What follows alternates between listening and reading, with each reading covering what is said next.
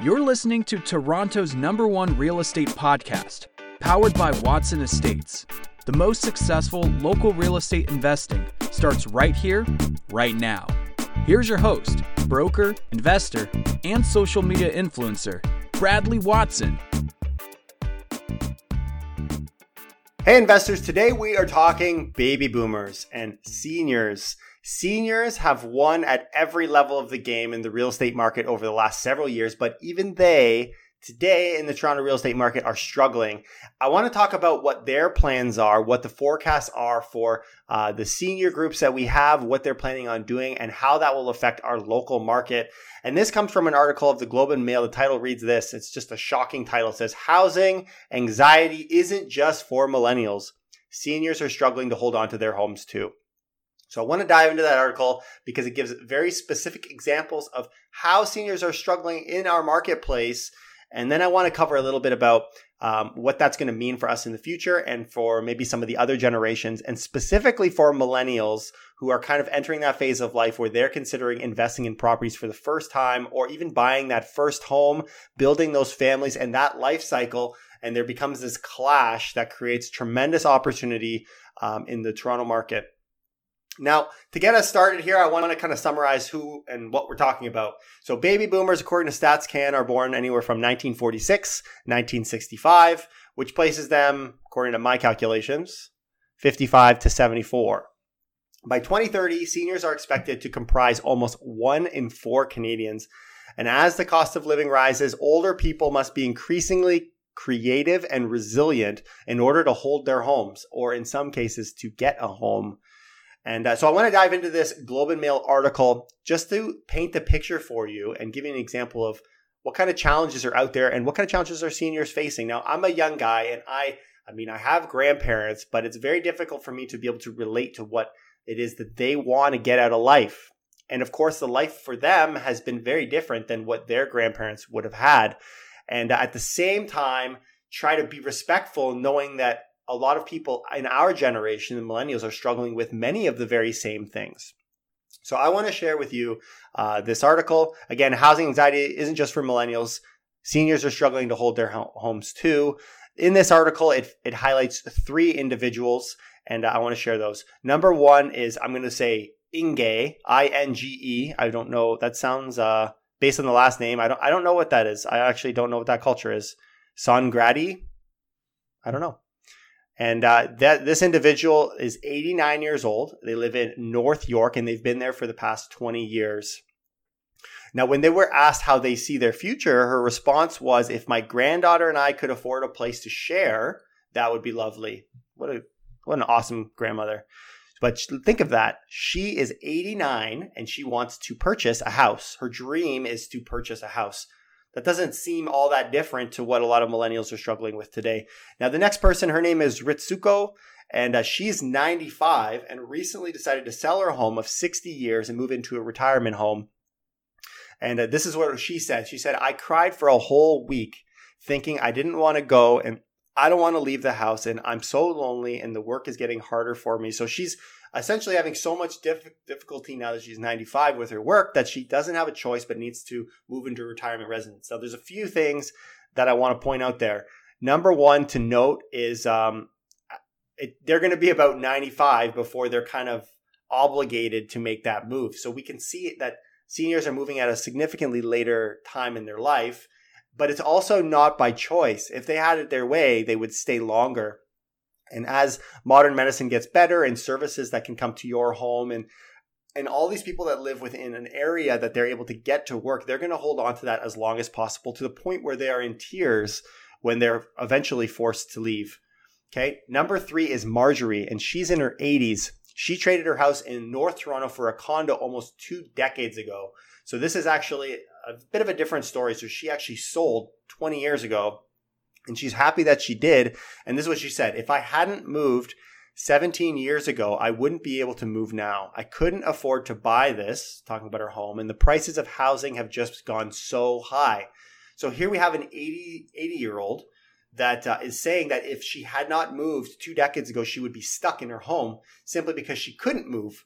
So what do we got? We got people that want to buy in but can't afford it, people who don't want to move even at a very elderly age, and people that can't even see themselves having been able to afford to move even if they wanted to. And so these are all challenges that baby boomers are facing, and I'm sure there's many more, but I think these are amazing examples that kind of show you the reasons why baby boomers are staying put. And maybe you guys are seeing the same trend I am, and they're just simply anxious, and they're not all that excited about leaving their home. But at the same time, there are individuals that want to get into the market and they want to be a part of it. And so there's barriers to entry too.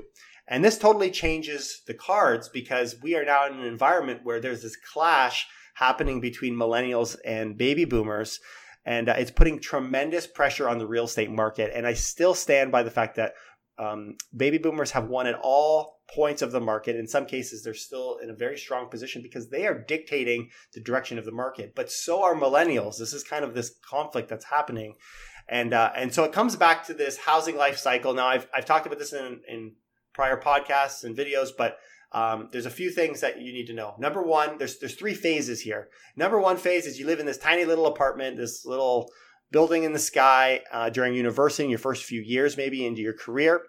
But then you move into phase two, which is where millennials are starting to move. The top of the millennials, the highest age millennials, are moving into this section where you usually kick in when you have kids, and you're just prompted that you need to leave behind that condo and get something with a backyard, something a little bit more spacious where you can raise your family. So phase two, and this is the kicker, millennials are trying to move into phase two. We're in this process of requiring these backyard homes. But unfortunately, phase three is not happening. And phase three is retirement or downsizing. And so because you don't have the ability for these individuals to move from 2 to 3, you end up with this kind of bottleneck happening.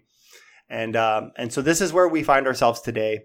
And I don't know if you guys are thinking that this should be corrected at some point in the near future, but it simply isn't true. In fact, in 2018, Ryerson University did a study of the GTHA, which is the Greater Toronto and Hamilton area, and it was funded by OREA, Ontario Real Estate Association, and they said that baby boomers are not expected to downsize in any meaningful way until 2040 or later, so 20 years from now. Also, there was a baby boomer, there was a study done in 2008 that found that 50% said that they have no plans to downsize at all when asked whether they want to move over the next year or so. And so there is clear evidence that baby boomers don't want to move, but we're also seeing this pressure happening. Now, if you want to get a little more information as to why they're not downsizing and the effects it will have on younger generations, including millennials, but other generations also, you can check out a podcast called Baby Boomers Ruining the Market. What a clever title. I love it. So you guys can go check that out and get a little bit more insight. I don't want to double cover and say it again. So you can go check that one out. So according to CMHC, the rising home ownership rate among seniors may continue, which will translate into less supply being freed up for younger generations. And another Ryerson study said that they forecasted a potential deficit of 70,000 homes with backyards as millennials demand for family-friendly properties over the next decade. So over the next decade, we could have up to 70,000 homes deficit with backyards. Now, if you think about it, there could be an opportunity in there. And that's kind of what I wanted to talk to as far as what my predictions are. You guys have probably seen, if you're paying attention at all to the real estate market, that condo prices in Toronto have just gone through the roof. It's been nutty. I had a client that purchased a property, a couple years ago for $630,000, a 2-bedroom in a den condo on the east end of downtown. That unit we're going to be putting on the market very, very soon. Keep your eye out. You might see it. And we're listing it in the high 7s. And that is literally over a couple years. The condo appreciation in Toronto, and these aren't just throwing out a number. This is based on real numbers we've seen. We just sold another unit that sold for $785, very comparable unit. So there is clearly a huge disproportion between homes that are low-rise homes versus condos that we've seen over the last few years. So my prediction is that will not necessarily continue. I would not hold my breath for that spread to exist any longer, because there is now this emerging demand for homes with backyards that are being conflicted between two of the most powerful generations here in Canada. Not to mention demand and immigration, all these other things that are going to be coming in. These are just kind of broad, but more specifically, there is an opportunity for people who do invest. Now, as investors, there's some people that steer more towards condos. I've actually recently been dealing with a lot of people that are more interested in condos because of a lot of the more, it's just a lot easier to manage, a lot more hands off. You don't have to cut the grass.